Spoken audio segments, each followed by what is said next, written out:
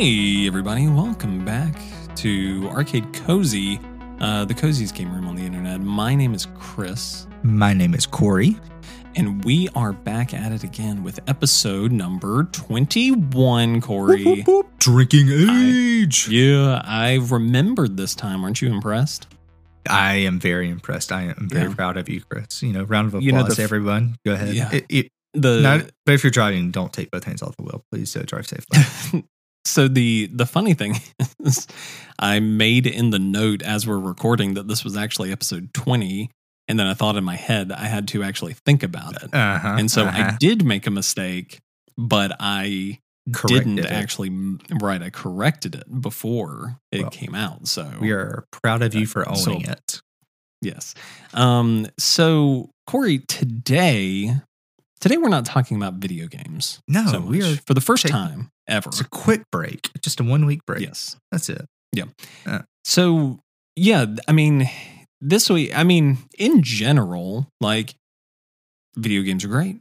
2021 had some great video games, but it also had some great other stuff. And that's, we mentioned it last week, but we wanted to take a little bit of time to just kind of highlight some of the, for lack of a better term, make an episode all about the extra bits. Talk about the other stuff. Extra bitty episode. Oh yeah.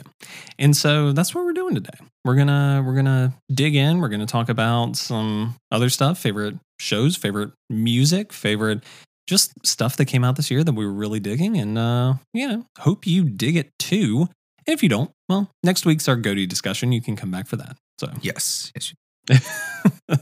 So Corey, without further ado, lead us off. Let me tell the audience. I'm looking forward to hearing what you have to talk about. I have an idea of something I feel like, but surprise everybody. Show us what you got.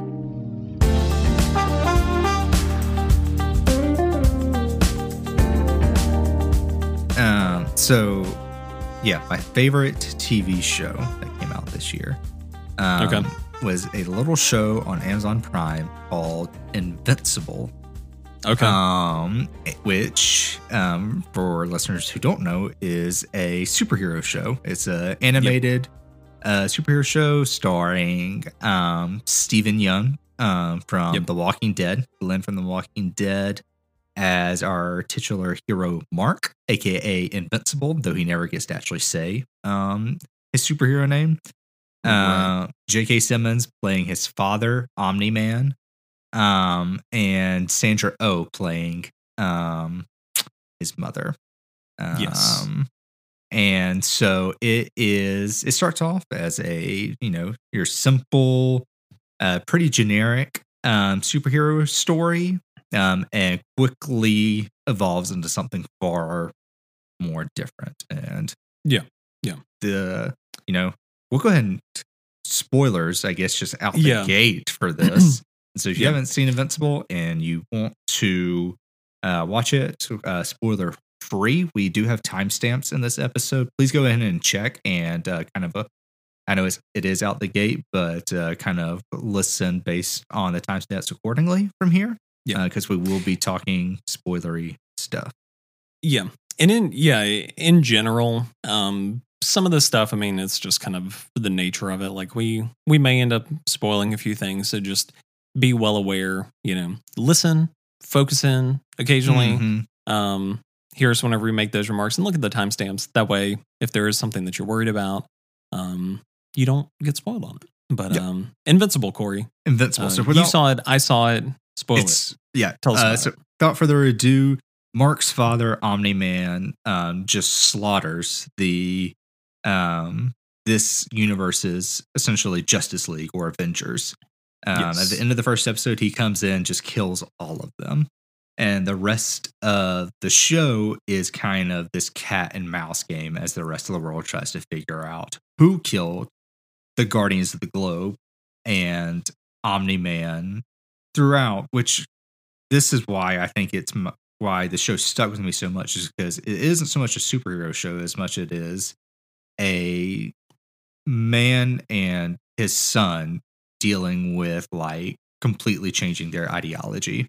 As like brutal as the show gets, it's all about, can Omni-Man overcome his own people's ideology and his own fears of that, and essentially just kind of exist and be a father for Mark. And the whole thing is he can't until the end when he does go against it. But so much damage has already been caused that there's irreparable damage.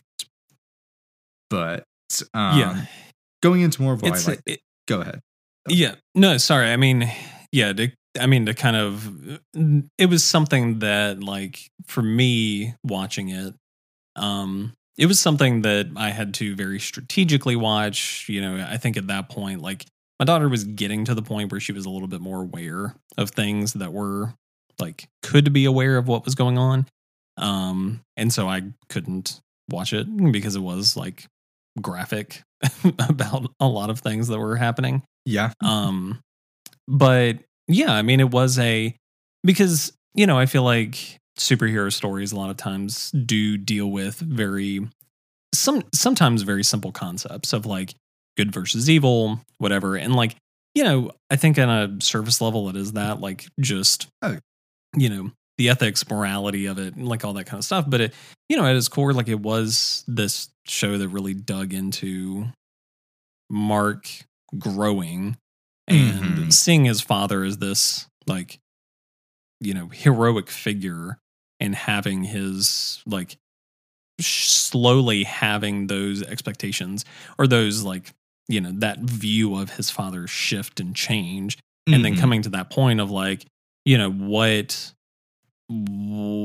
ultimately do you lean into? Do you lean into the nature or the nurture? Like, do you lean into like who you are? This is who you are. This is what you're supposed to become.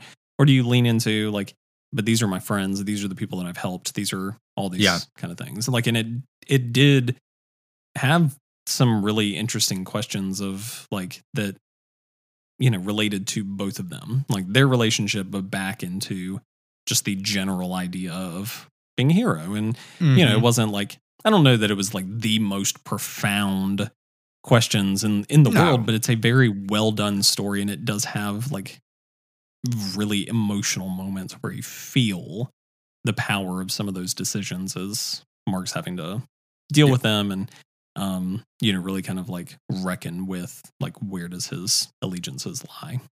And it's so much also, Mark, as you were kind of saying, he had this 1,000-eye view of what his father did, went, saved the day, came home to a lovely wife and a kid, and he made it all look so easy. And it's Mark growing up and realizing this isn't easy. This is far more difficult than it looked. And then it's what you were saying, kind of slowly losing that glowing, like, that golden view that he has of his father, and slowly seeing the underneath.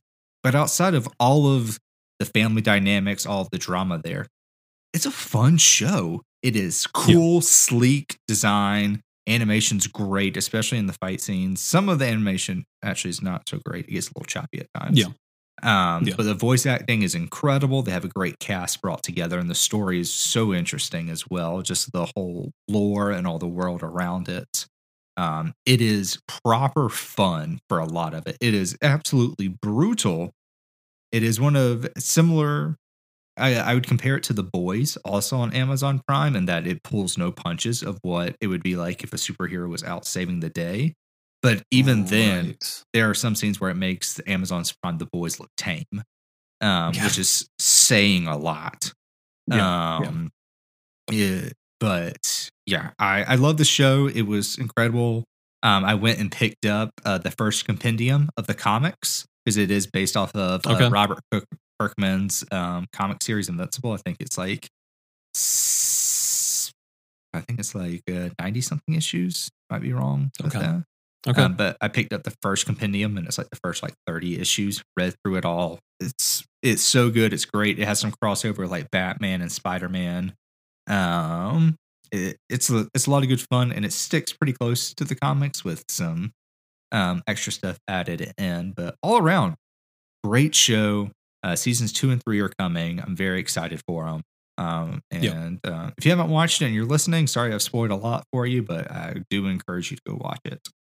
Well, and hopefully if you're listening, then you've also watched it. You're not being spoiled. Yeah. You've also watched it, but maybe for some people, maybe it intrigued them, and maybe now they'll go watch it. I hope so. They should. It's great. It's very great. Good deal. Yeah, I like it. But that's just one of my bits for tonight. What? Give us your first bit. So my you went animated. I'll go animated. Netflix, Arcane, the League of Legends series that came out recently, not too long ago. I can't remember. I actually haven't finished it. Have you watched Arcane at all, Corey? I haven't watched any of Arcane. I know it's just been praised to the moon and back. Yeah. So for anybody, this will be spoiler free because I'm not even finished with it. So I'm not going to dig in too deep. But for anybody unaware, is the developers Riot behind League of Legends. They've been over recent months, couple of years, they've been kind of trying to expand the brand into other avenues beyond League of Legends. So you have games like Valorant, you have like the Ruined King RPG that recently came out, and they're expanding in other ways. And one of the big ones has been this Arcane TV series that highlights I guess, I'm not super familiar with League of Legends lore. I know that there are other characters in there, but mainly highlights two kind of notable characters, Vi and Jinx. And it's this beautifully animated. I've always been, even as an outsider, I've always been really fascinated with League of Legends lore. I think it's really deep. I think they have a lot of interesting locales, and it's one of those things similar to like Magic or D&D where they go in and they world build. Like they create all of this stuff that up until now I don't think has really been used all that much. It's flavor. They're creating their world, and their like League of Legends and now other media are inhabiting a world that they've created. And this is that essentially, where it is just this, like, it's a classish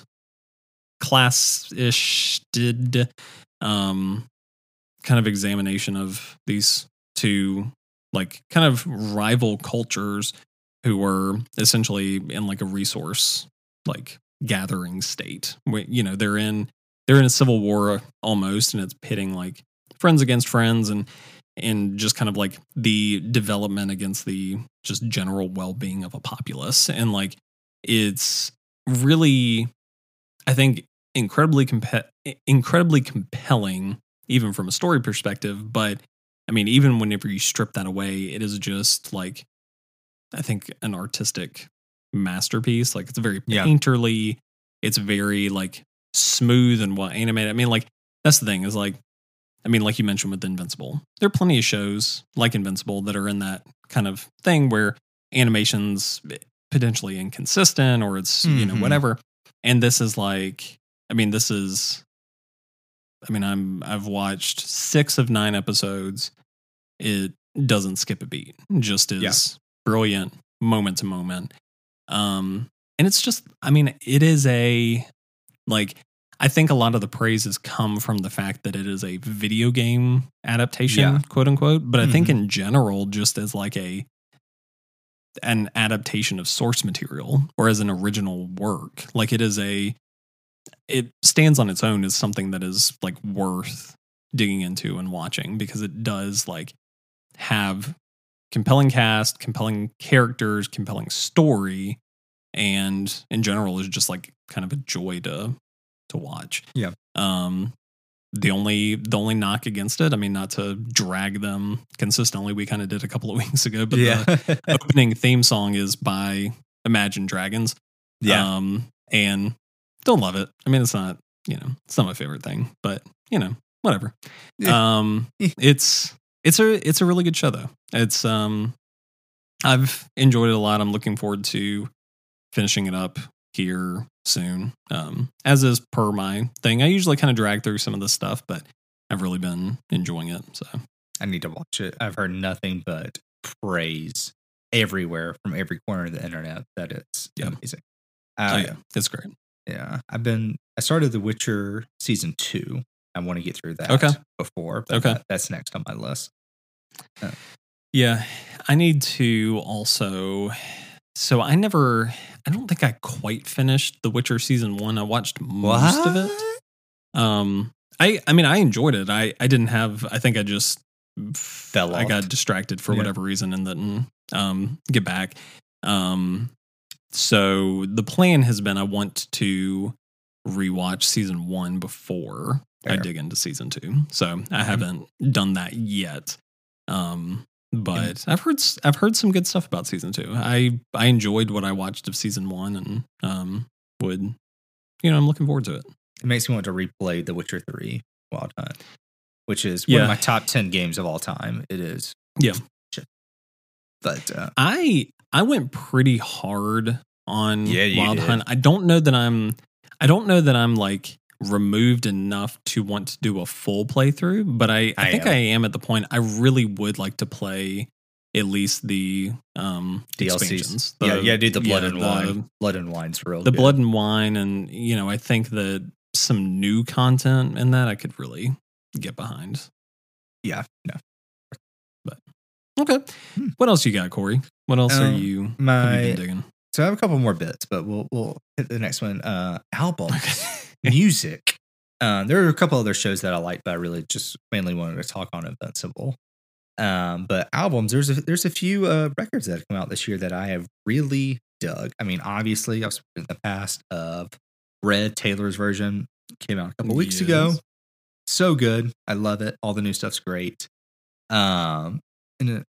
It's good. My primary album I've listened to at work while I'm just doing kind of busy work has been Snail Mail's Valentine. Good, just kind of like background music record. It's a lot of fun, pretty like steady throughout. There isn't a ton of like shift change throughout it, but overall pretty good. I would like to say I was disappointed with Lord's Solar Power album. I was expecting a lot more, I think is just the best way I can describe it. It was pretty underwhelming. Not that it was bad, but I hold Lord in a pretty high regard in terms of musician. But her, how many albums does she have out? 3 now. So Solar Power was her third album. So first one was Pure Heroine, which had Royals, which is her big hitter, but it had a lot of really just good songs in general, specifically Ribs, which is a insanely good song. I don't know if you've ever listened to it. I don't think I have, actually. I'm familiar with a lot of that album, but I don't think I've actually listened to that. Then Melodrama was the second one, which is, in terms of start to finish, is one of the best albums I think I've ever heard. Just period. Especially, it's really good. And so I had very high expectations for Solar Power when I think the expectations were probably a little too high, and so you're always going to be a little disappointed. But I was a little underwhelmed. That happens sometimes. I mean, I listened to a few songs off of Solar Power, and they were fine. I mean, nothing's bad, I was blown away with, but I have 2 albums of the year essentially. Bleachers, Take the Sadness Out of Saturday Night. Not my favorite of the 3 Bleachers albums that have come out, but I listened to it back front multiple times. I think a very well put together album. The pacing is well from start to finish. Nothing seems out of place. Nothing feels out of place. I mean, 91 is one of my favorite openers of any album that's come out. The way it just kind of slow steadies you in to kind of what the vibe and kind of like the sound of what the record's going to be. And then it just has great, just like big moments, if that makes sense. Like Okay. Chinatown finishes extremely well. Stop Making This Hurt is just a banger. Don't Go Dark on Me is a very just long, not long, but just this winding, kind of very just sad song with a very not happy vocals and sounds, but it's like this weird mix of a very pleasant melody, and I don't know how to describe it that gives it justice. Just listen to it.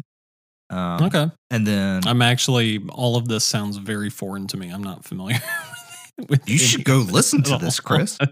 And then 45, which is a song that me and my wife wanted to have at our wedding that was supposed to play when we like left the reception, and the DJ just never played it. We were kind of waiting for it to turn on because we stood there for a hot minute, and it just never turned on, so we just left. But 45 was supposed to play. Another great song. He was your DJ was a little extra. Yeah, we asked him not to be, but Yeah, things happen. he had some stuff. He did. Yeah, he was a guy. Yeah, he was cheap. Okay. And then, but my other album of the year is kind of not out of left field, if you know me, but compared to what I have listed off, it probably out of left field. Tyler the Creator's Call Me If You Get Lost. Okay. His follow up to Igor, which was widely acclaimed and praised, that I personally did not like too much. Okay. But he kind of brought back the Flower Boy vibes that really I never listened to him before that. But that album I love a lot. And Call Me If You Get Lost, I love a lot. Yeah, I've listened to it many a times through, and have like consistent ones that I'll just like toss on while driving. Specifically, what's your name? Massa, Juggernaut, and yeah, it's good. Okay. It's really good. I am also not super familiar with Tyler the Creator. I mean, I am more aware of his most recent album and just him in general than Bleachers, but I think you'd like Igor. I'll listen to it. I need to check it out. Igor's very different. It's not it. I don't know. It's not. I mean, it is rap, but it's so much more. It's not bad. Okay. It just wasn't my taste. It's actually very good. I can. It's one of those things where you listen to it, you're like, I don't know if this is really for me, but I can understand and appreciate that this is actually incredibly well made and well done. You know? Yeah. It's one of those albums for me where I'm like, I know you're great, but just not quite my cup of tea. But you should. I think you would like it. Okay, I'll have to check it out. Those are my music bits. Very nice. Yeah, I listen to a good bit of music through Spotify, and I create a lot of playlists, and but yeah, a lot of my music, I mean, it's not old, but it's not like this year. Like, I think a lot of the stuff, like during my Spotify Wrapped, I think a lot of the stuff came out, like, I don't know, let me see. Let me look at my most listened to when this song, okay, 2018, 2019, so last couple of years, but yeah, I didn't listen to a ton of like the most recent music. So I don't have a whole lot to contribute to that. The only thing I can think of, I don't even know. I don't know. Who knows? Go listen to Taylor's Red, I guess. Yes. I don't even know if I've listened to it very much. Sir? But Corey will recommend it, and yeah. All too well 10-minute version. That's all you gotta listen to. Yeah. Sorry, my next one is also TV. I want to take a minute to talk about Squid Game, which I think at one point during the podcast, like you had just recently watched it. I hadn't finished it. Yeah. I didn't really have much thoughts. Not too long later, I finished it and had a lot of thoughts. As you should. I won't. I could go into spoiler stuff. I won't. I mean, just because like I would rather take the approach of trying to convince people who haven't seen Squid Game to see it.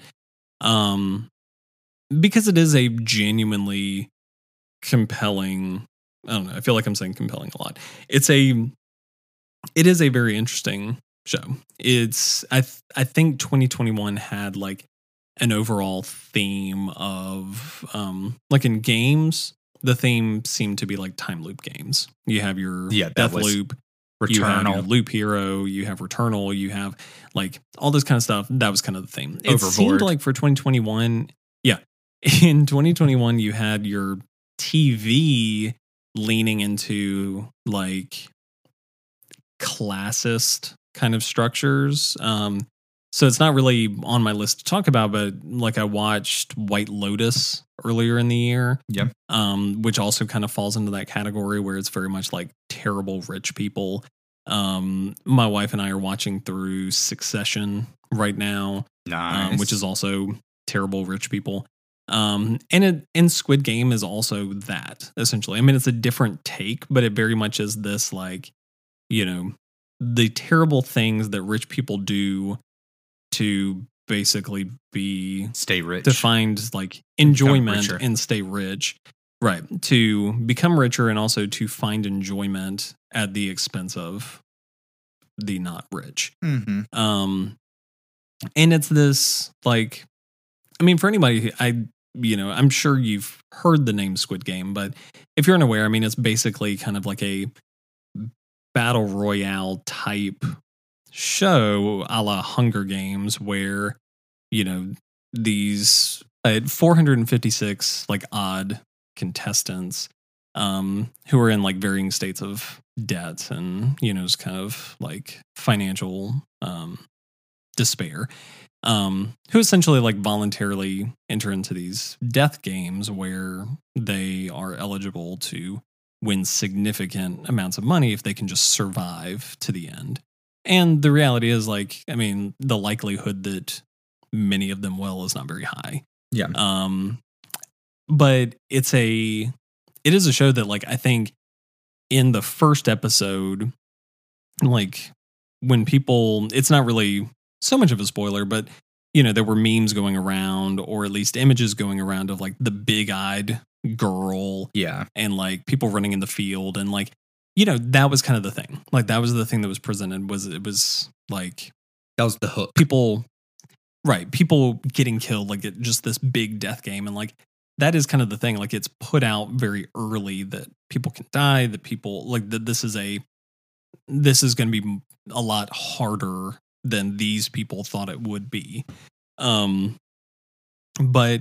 the show really kind of morphs into, like, really examining its characters and really kind of like giving a lot of heart to these characters who, I mean, at the start of it were largely kind of in some ways unlovable. Like, you know, one of the characters like is gambling away all his money and like really ruining a relationship with his daughter. You kind of see him as like potentially a deadbeat or, you know, whatever. But he ends up being like this kind of moral compass that you're seeing throughout the show. And like you're seeing these characters kind of evolve to where, you know, they're just people. They're people who have made bad decisions, who have been in bad places, but are still people. Yeah. And in some cases, like those people turn out to be legitimately evil and legitimately bad. But in some cases, they turn out to be very like lovable, likable, very admirable characters. And it was a show that, like, I think gets you with the hook of like anybody can die. It's Game of Thrones out there. Like, it's just, you know, you never know what's going to come next. But it really kind of sticks with this idea of like the general overall theme of just the perverse nature of the ultra rich and their like need for entertainment, but also too just the general idea of these are people, like regardless of what they're going through, regardless of what they're fighting for, like, these are people with real struggles who are invested in this for real reasons. And you really get invested in a lot of these characters and a lot of what they're going through. And you do have characters that you root for and that you want to see actually succeed and get to this end.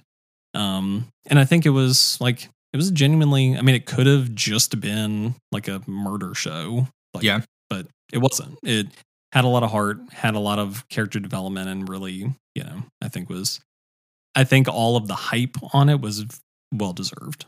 I agree. I don't have really any much more to add on top of what you've just said. It's really good. It is extremely violent at times. I mean, that is something to be aware of going in. My wife doesn't enjoy a lot of gore and stuff like that, but this was something that she was so intrigued and invested in that it didn't really faze her as much as most shows or movies that kind of have that level do. But yeah, it's really good. It is. Yeah, it is really good. It sounds weird to say, but wholesome at times. There's like a lot of hope with some of the cast. But it's also, it's just good. Just go watch it if you haven't watched it. Yeah. Sorry, that's all I got to say. I like it. Alrighty. What else you got, Mr. Corey?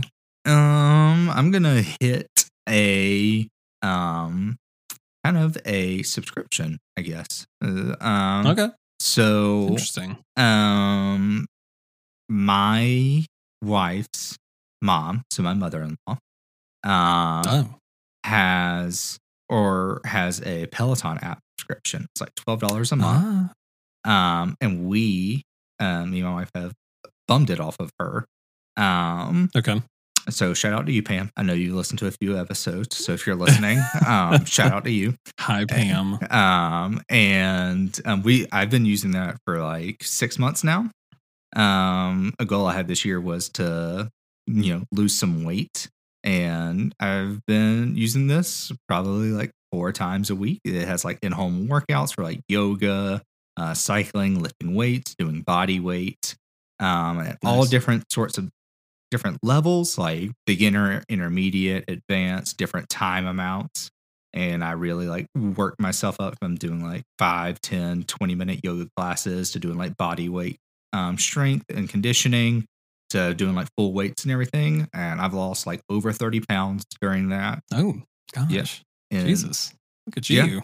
Yeah. Not like tooting my own horn a little bit, I'm happy, but at the same time, like, everything was like very well like structured out. I know if you have a Peloton bike, you have to have the subscription. Then the subscription is like $70, but just to have the subscription on its own is like $12 a month. Okay.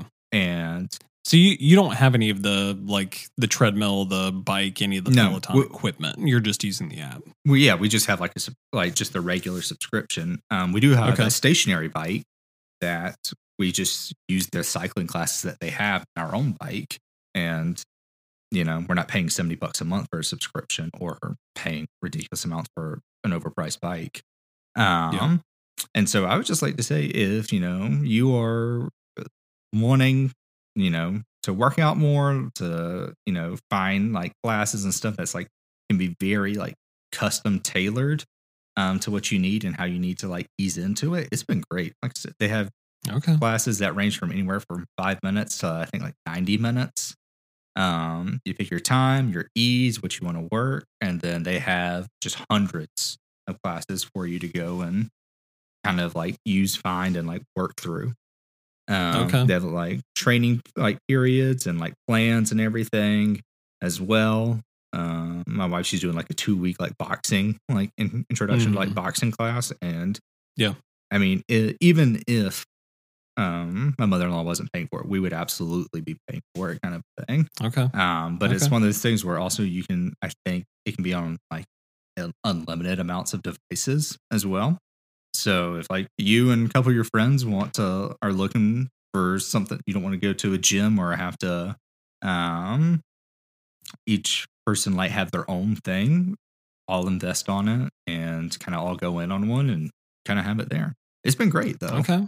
Well, goodness, so, Pam, I may end up having to bum that off of you too, because yeah, I'll chew it again.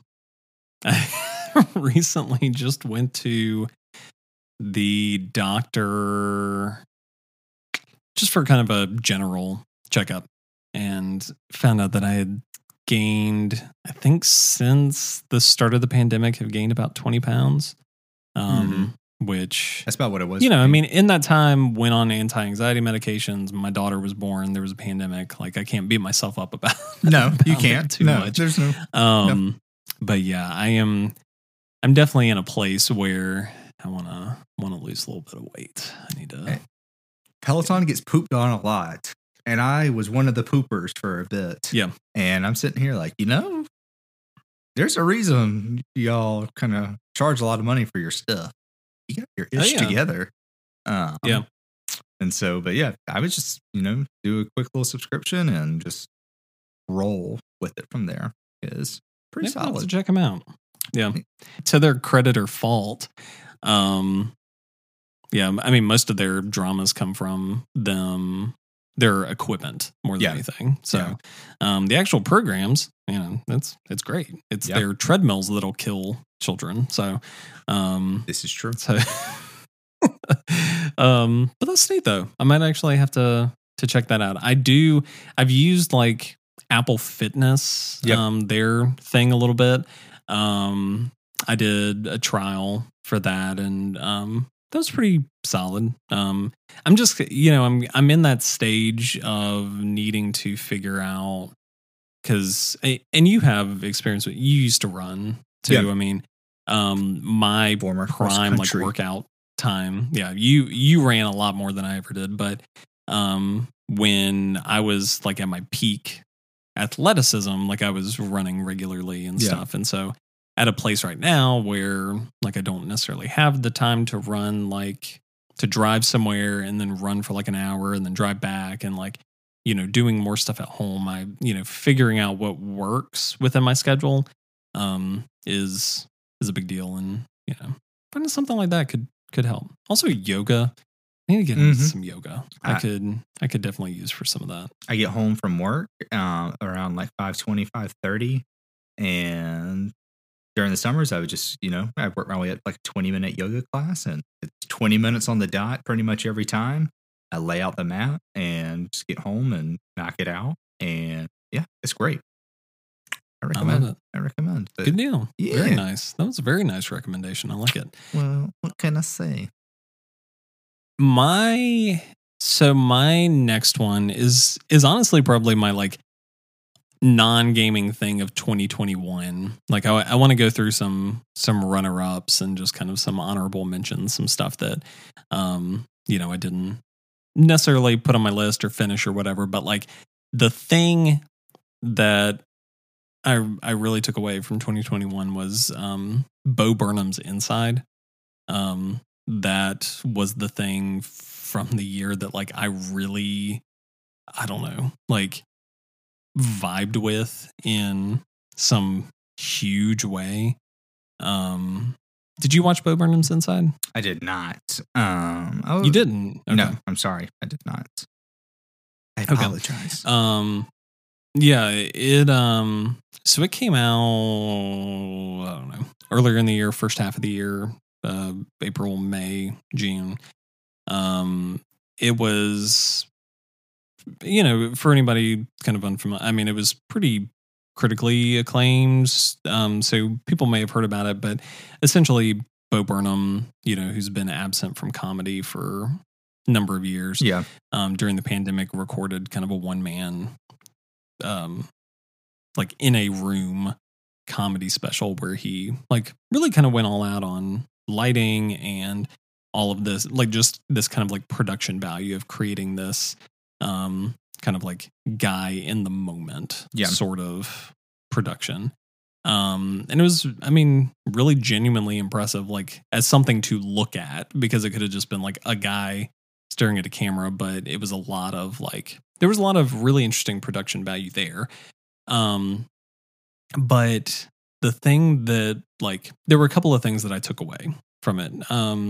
For one, I mean, I don't know that it's ever like explicitly mentioned, but it's very like, I think when my daughter is in high school and they give lessons about like what it was like during the pandemic, stuff like this will be on display, because it is this kind of thing. It's a guy who, and I mean, you don't know necessarily like how many people he's interacting with or to what, like, but at least the implication of it is like he's locking himself away, and like he's, you know, he's spending all of his time kind of digging through this creation that he's making and this message that he wants to tell.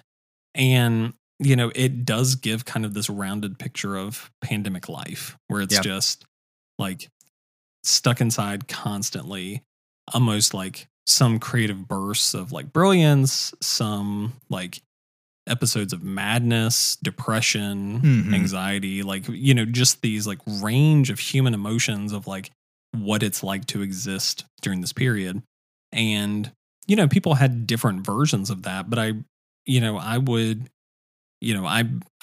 think I made a comment like around the time that I watched it, that it was like, if I didn't have a daughter and we didn't have like kind of a safe bubble of people that we had kind of allowed to be around during that period, I was like, this would have just been me. I would have been laying around a bunch of wires in the floor, cuddled up with a blanket, just catatonic. You know, it was very kind of like prescient in that way. But I think the thing that like further hit it home was the fact that like during this recording, Bo Burnham turns 30 years old. Like there's this whole segment where like he turns 30, he has a song about being and turning 30, and as of the time of this recording, in a couple of weeks, I will be turning 30.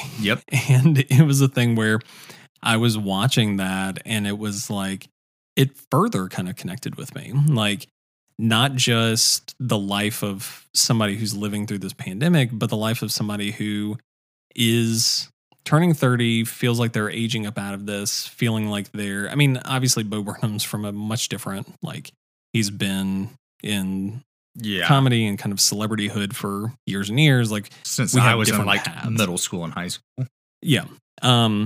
But, you know, it's the general, like, I think people generally vibe with people of similar ages who have like very well thought out kind of perspectives of that experience. Because I think it's difficult to kind of articulate like what you're feeling existentially, for instance, whenever you're hitting certain ages, and like what that means. And whenever you hear somebody who can like really articulate it properly, it vibes with you. And that was kind of the thing, was like watching this, it felt like the frustrations and like the struggles that I dealt with, despite like Bo Burnham not having a child, and, you know, me kind of moving into fatherhood, like our situations being different, I did feel like represented in a way. It felt like I was being, you know, I felt like this was something where I was like, okay, I'm not crazy. Or if I am crazy, other people are crazy. Like I'm feeling this. This is the stuff that I was feeling during all of this. Like, you know, and it was just like the songs, you know, Bo Burnham's a song comedian. The songs that he sings during it, I mean, go all over the map of like his personal experience, like being on the internet and like being in the limelight and, you know, creating content for people during like creating content that's supposed to make them smile during a time where they only want to cry, and like, you know, all of this kind of stuff. But like there was just this kind of overall theme of what it's like to age during a pandemic and feel periods of your life just essentially slipping away, like these huge milestones essentially just being checked off and moved through in solitude.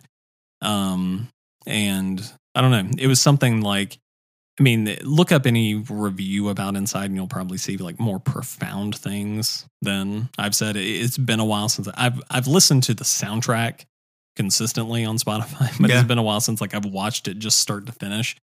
So I don't have like the clearest picture.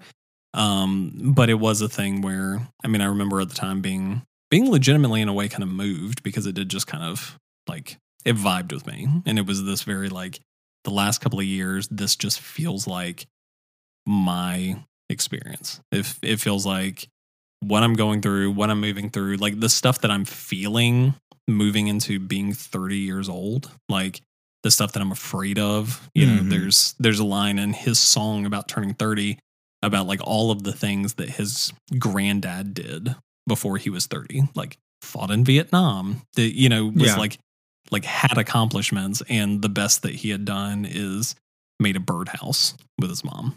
Like, and I feel that, like, legitimately feel like I'm turning 30. What have I done? And, you know, and I think I think when you have things that are existential that do kind of speak to some of those crises, it does kind of like validate, because I think a lot of times, like, even though plenty of people will be turning 30 next year. Yeah. They're, you know, you sometimes you need sometimes it feels like you're alone, and sometimes you need that voice to just like kind of speak into the experience that you're having. And that's what it felt like. It felt like I felt like I connected with it in a serious way. And for 2021, like it was the thing that I think consistently stuck with me, where it was like I was thinking about it afterward, where months later I was still thinking about like how it made me think, how it made me feel. And like I feel like I took a lot away from it. So now I feel like I have to watch this. You have done an incredible job of selling it to me, I guess is the best way I can put it. But I mean, I remember hearing all about it. It's very much worth watching. Like Bo Burnham had, I you know, I didn't really follow Bo Burnham whenever he was like a younger YouTube star, but like he went through like his stuff of being immature and, you know, being kind of a troll and whatever. But like as he's gotten older, I think he's become kind of a really brilliant kind of like critic of the millennial experience. And I think it's like, I'm glad that I know that he does, like, he directs and produces like movies and stuff. And so he's kind of been vibing with it in that way. But, you know, I was really glad to see him step back into this role and kind of create something like that. Yeah. So. I mean, I remember Bo Burnham making it big, quote unquote, back when I was in middle school or high school around that time. All my friends would watch, and I mean, I would too. And when it came out, I think the main reason I didn't want to watch is because everything I was hearing from people, I'm like, I think this scares me. I don't know if I want to experience the feelings that I know I will have watching this. But now that, I love to say, now that we're a good bit removed from, you know, kind of where the world was at there, we're not. But I feel in a much better spot to watch it now. Yeah. So, and I think it's one of those things, like, it does kind of feel like because it doesn't feel like he's wallowing in it, you know? It doesn't feel like he's depressed. It feels like has something to say about, like, when you get to the end of it, it feels like you're better for it. Like the overall message being like, we will persevere, you know, that kind of thing. Like, we will create in spite. We will live in spite. We will, like, these things will go on despite the pandemic and despite all these struggles. And so, like, I think that there is an optimistic air of, like, you can get to the end of it and feel like, okay, things are going to be okay. And, like, that is a positive thing to take away from it. It doesn't feel like it's just wallowing in depression after this tragedy, this like international tragedy that's been going on for the last couple of years. So there you go. Okay. Yeah. What else you got, sir? I'm gonna hit my books section. Okay. So I finished the Dune series, the 6-book series this year. We read Harry Potter. I'm now reading The Wheel of Time. I know it's a show out on Amazon Prime right now. I'm on the first book, so I'm gonna watch the first couple episodes, and I was hooked. So now I'm reading the book, and I'm going to finish the show or rewatch the show later. But a huge book that stuck out to me this year is, our listeners know I'm a big Manchester United football club fan. Yes, we do. Love soccer, and this year I read Sir Alex Ferguson's Managing My Life autobiography, which is basically just the tale of himself from when he was a wee lad up in Scotland, and how he rose to become the greatest coach, in my opinion, in history of sports. And so, if you are a soccer fan or if you are a sports fan in general, I think it's a must read. But it goes into his childhood, how he grew up in the game, how the game evolved with him, his career playing in Scotland, which I knew very little of. He was a Scottish international.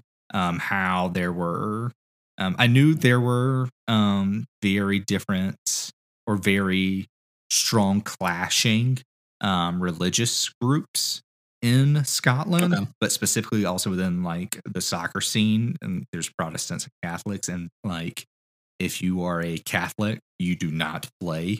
I believe with Rangers, if I'm remembering correctly. And if you are a Protestant, you do not play with Celtic.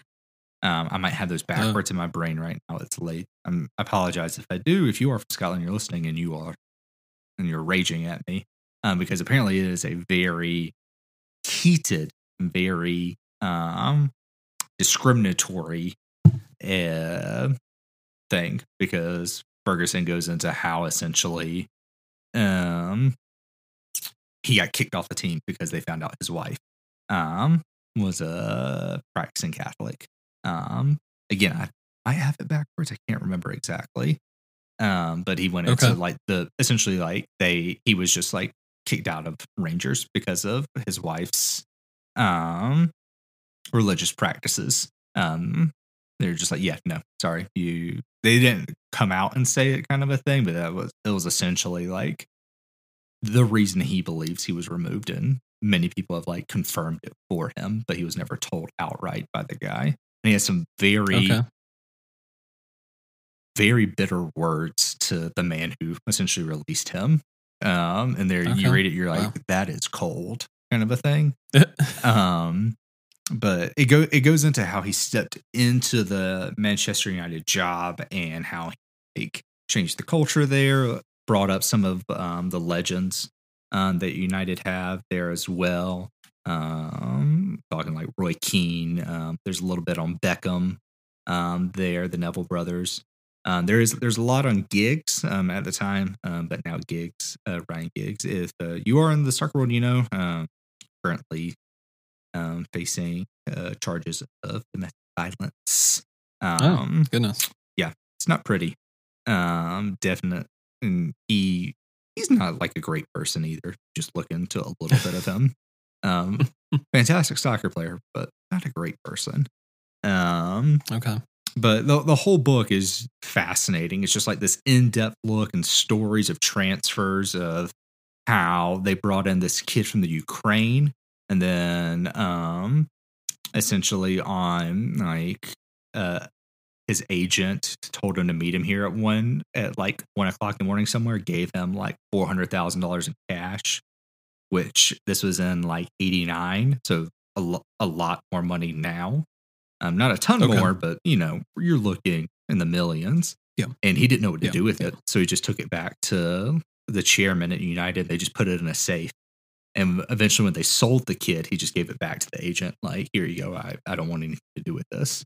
But it's stuff like that of just like all these behind the scenes stuff that I didn't know about. Like, I've watched plenty of the old games, read up on like a lot of the happenings that was going on, but hearing kind of from the man himself, some of the stuff was incredibly fascinating.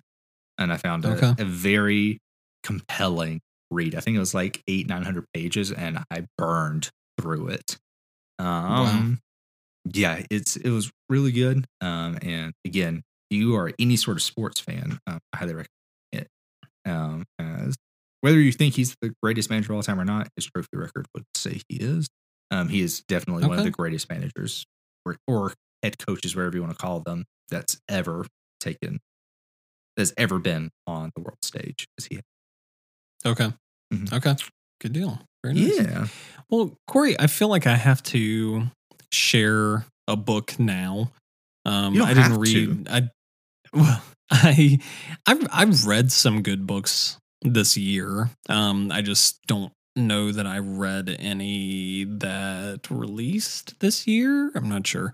But no, I'll share a little bit of a book, honestly, that like I read at the very beginning of the year, and don't like it's some of the specifics are a little bit lost on me, but actually kind of bridges over to what we were talking about the time loop situation in video games this year. The 7.5 Deaths of Evelyn Hardcastle, if you're familiar. I think you brought this up before, but go ahead. It's possible. I'm not sure.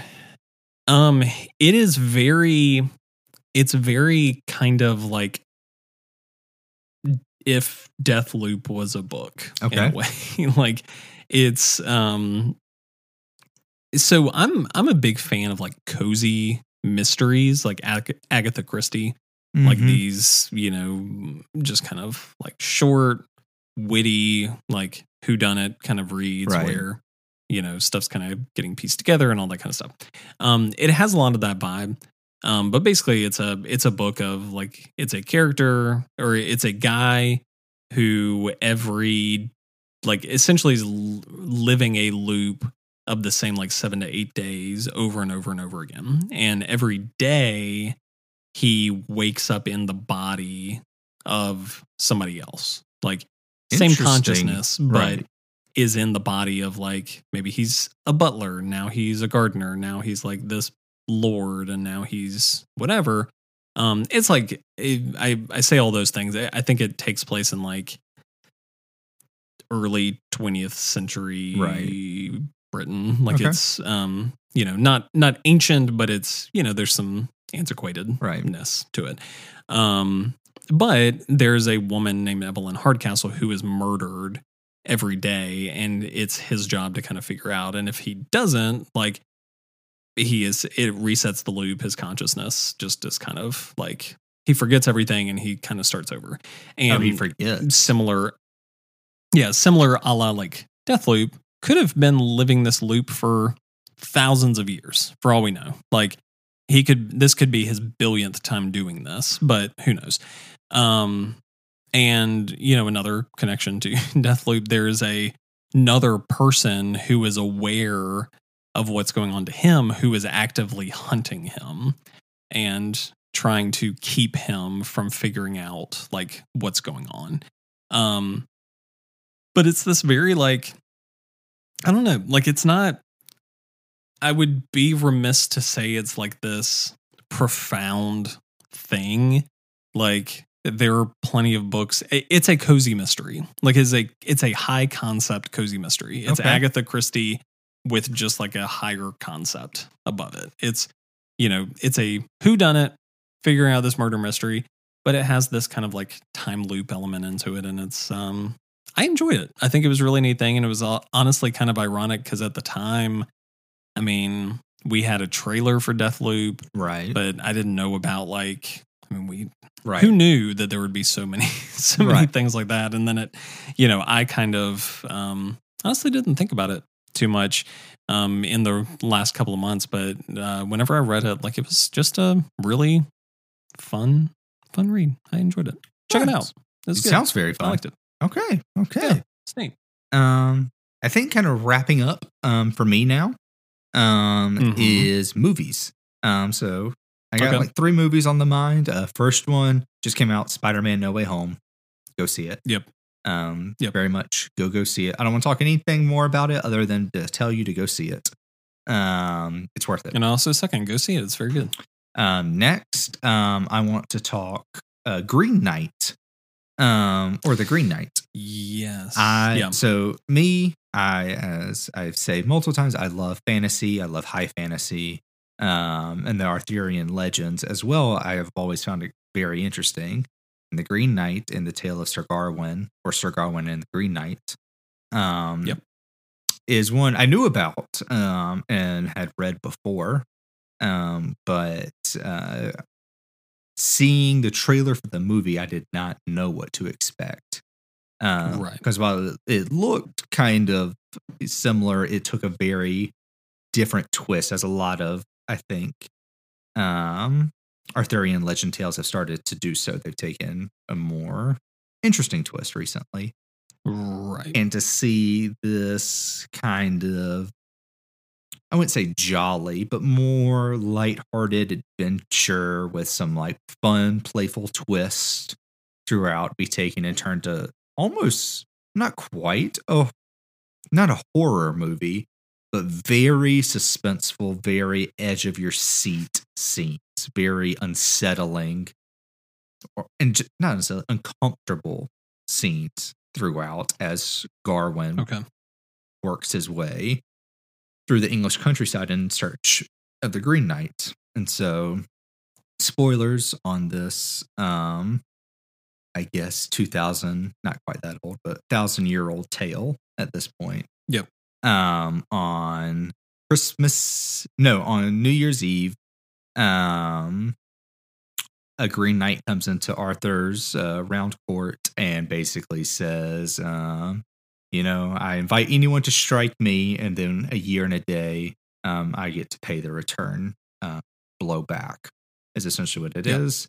No one really wants to step up to the plate, but Gawain, who's kind of a Green Knight, quote unquote, in that he doesn't have many adventures, nothing to really tell about, no glory, steps to the plate, thinks he can outsmart the Green Knight, and chops his head off, thinking that no blow will be returned to him in advance. And in return, because there's to give it, lo and behold, the Green Knight picks his head up, says he'll see Gawain in a year and a day, hops on his horse and rides away laughing. And the tale, the written and oral history of it is that, he goes and eventually he finds the Green Knight, and it's Morgana, the witch who kind of is the villainy of all the stories of the Arthurian legends, and they just give him a little nick and sends him on his way. Yep. While the movie takes a far more dark and sinister approach throughout, as he is robbed on the highway, is struggling to find food, starving, finds like a house where a woman was murdered, and her ghost doesn't haunt him, but just kind of ask him to find her skull in a pond. And like, this is creepy. And then it slowly unfolds, and it kind of follows some of the same beats in the tale, where he finds the friendly house near the Green Chapel. They bring him in. He's seduced by the man's wife. It gets real. Lots of sexual tension. Lots of sexual tension throughout this part. Okay. But the ending is so different than the book or the oral tale that's there. Instead of it being kind of a cheap game, the Green Knight rises as simply as the Green Knight is, and how he looks. It's made apparent at the beginning of the movie that Gawain, Dave Patel, who crushes the role, by the way, his mother is Morgana, and she creates the Green Knight. But the Green Knight is created and is simply or seemingly sentient from that moment on. And Garwin finds the Green Knight, and he basically like, get on your knees, kind of a thing. And Garwin's looking at him like, what? Like, yeah, you cut my head off. I'm going to cut your head off. And it's this montage of Garwin fleeing, and it shows him living the rest of his life, and it's a sad life. He goes on to become king, as he's technically next in line to become king, even in the tales. He watches Camelot's kingdom crumble and fall. He watches his son die in battle that he has with essentially his lover throughout the movie, and then not throughout, at the beginning of the movie, he like rips his son from her arms because it's not his wife. It's very sad, and eventually the kingdom falls, and he dies. There's a lot of symbolism with a green sash he's given. Then it kind of it flashes back to him at the feet of the Green Knight, and he kind of, whether it's him imagining how this plays out or whether it's him seeing how it plays out, he ultimately decides, instead of living the life as a coward and living not a full life, but a very long life that ultimately ends in sadness, he would rather be courageous in this moment and accept the moment for what it is, and that not everyone gets to have that, and he chooses to let. You don't know whether the knight cuts his head off or not, but it's very much implied that he does. And he makes that bold decision, because throughout the movie he's portrayed as a coward. He's very scared. Even the tales, he's very scared, and he gets his moment of redemption in history, in my opinion. Whether it's a stupid choice or not is up for your interpretation, but he gets to make the brave choice. He gets to make the courageous choice, and he does it. You know, this is a deal he had struck that he thought he could get the better end of, and that's not always how it works. And he faced the Green Man's axe, and it's a great movie. Cinematography is phenomenally done. The score is incredible. Dave Patel crushes the role. Everyone crushes their roles. I've spoiled a lot for it, but I don't do it justice. I highly encourage anyone to go watch it. And then Dune's great. The Green Knight movie this year was probably like one of my biggest misses, because I mean, it looked like an incredible film. I heard a lot of great things. I really, it seemed like the Dev Patel like portrayal of it, and kind of like the different-ish take that was going to happen was, that there was going to be a lot of really neat stuff kind of coming out of that. But we had to read Gawain and the Green Knight whenever I was in high school, college-ish. So, I was familiar with the story, but I really want to go and see it at some point, because it seems like a really good. All right, I've kind of explained what happens. It's a must watch. No, I mean, I'm familiar with the story, so I mean, a lot of it is not really spoilery. It's more just kind of the fox is there. It talks. It's great. Yeah. It's mythology. Yeah, it is what it is. Yeah. It's an old story. Yeah, it's been told billions of times. Like I said, it's 1,000 years old, and Garwin, in my opinion, finally gets his redemption. Or Gawain, as you pronounce. They pronounce it Garwin in the movie. And I could be I'm pretty sure it's Gawain in the original text, I guess. But either or, it's neither here nor there. Nah. That's it for me, man. That's all my bits. Yeah, I don't really have much else. I mean, I have a couple of runner-ups that I'll kind of lightly mention, like WandaVision this year. I thought was really neat. Really neat. Had like weakish moments, but was overall like, I think I was really impressed by just some of the chances that they took in trying to tell that story. Loki, I was a little bit less impressed with, but I also enjoyed. Ted Lasso season 2. I need to watch Ted Lasso. I know it's less regarded, less highly regarded, but still Ted Lasso is Ted Lasso, and still is just fun. and there are a couple of, there are a number of things that I've neglected to watch or see. I mean, mainly like some horror stuff like Midnight Mass. I remember getting a lot of acclaim around Halloween that I really wanted to see and never got around to. I finished there's Hawkeye today, and that was really good. Last episode was underwhelming, but the first 5 episodes are probably the best alongside WandaVision. Oh, wow. Okay.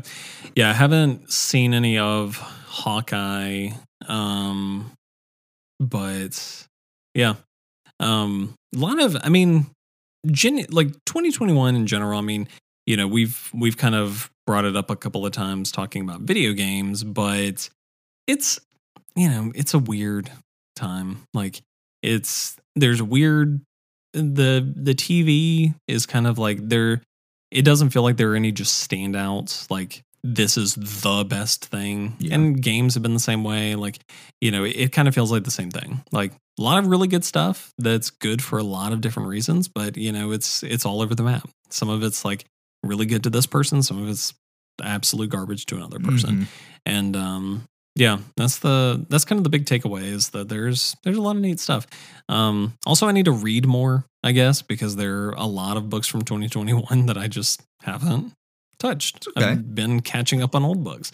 I have a shelf full of books that I bought back in like 2015 that I need to read. And it's just, I agree. It is what it is what it is.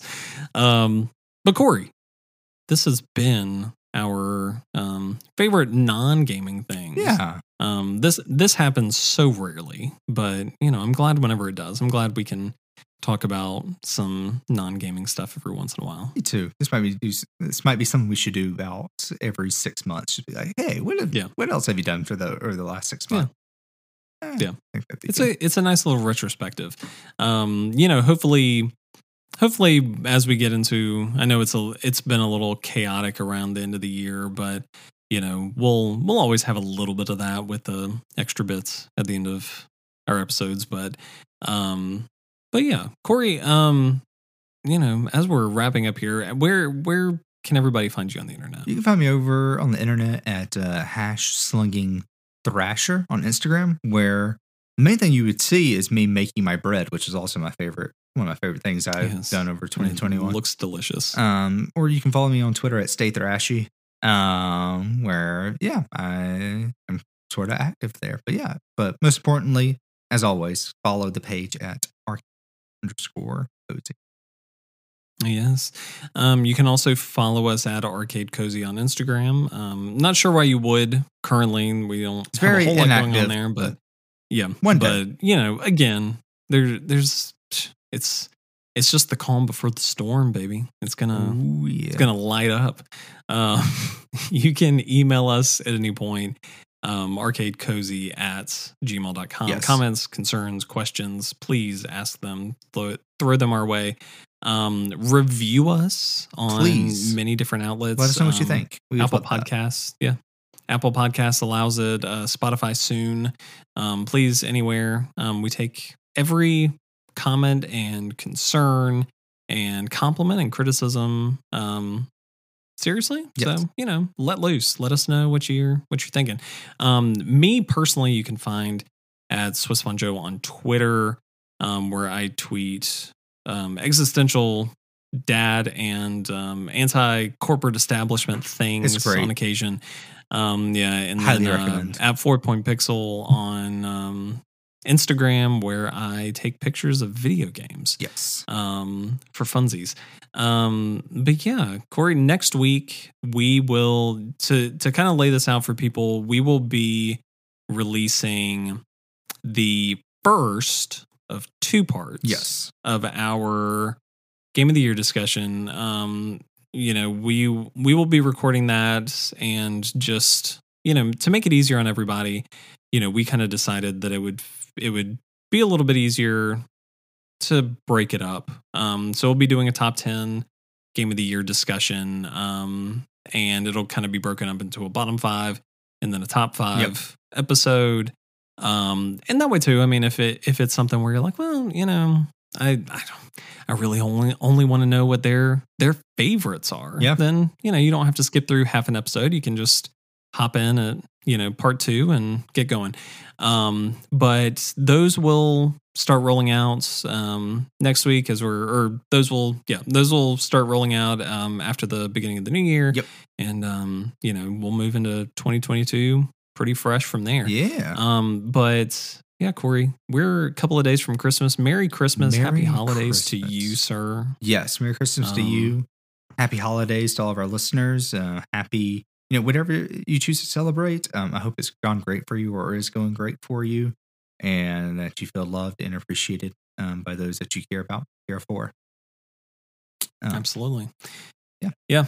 We really appreciate each and every one of you for listening to us ramble on in this way, the way that we do. Mm-hmm. We hope that you have a wonderful time, and if you're listening to us around the holidays, if you're sharing us, hi mom, hi dad, we love you too. Y'all have been great. I hope you're enjoying this. Yeah.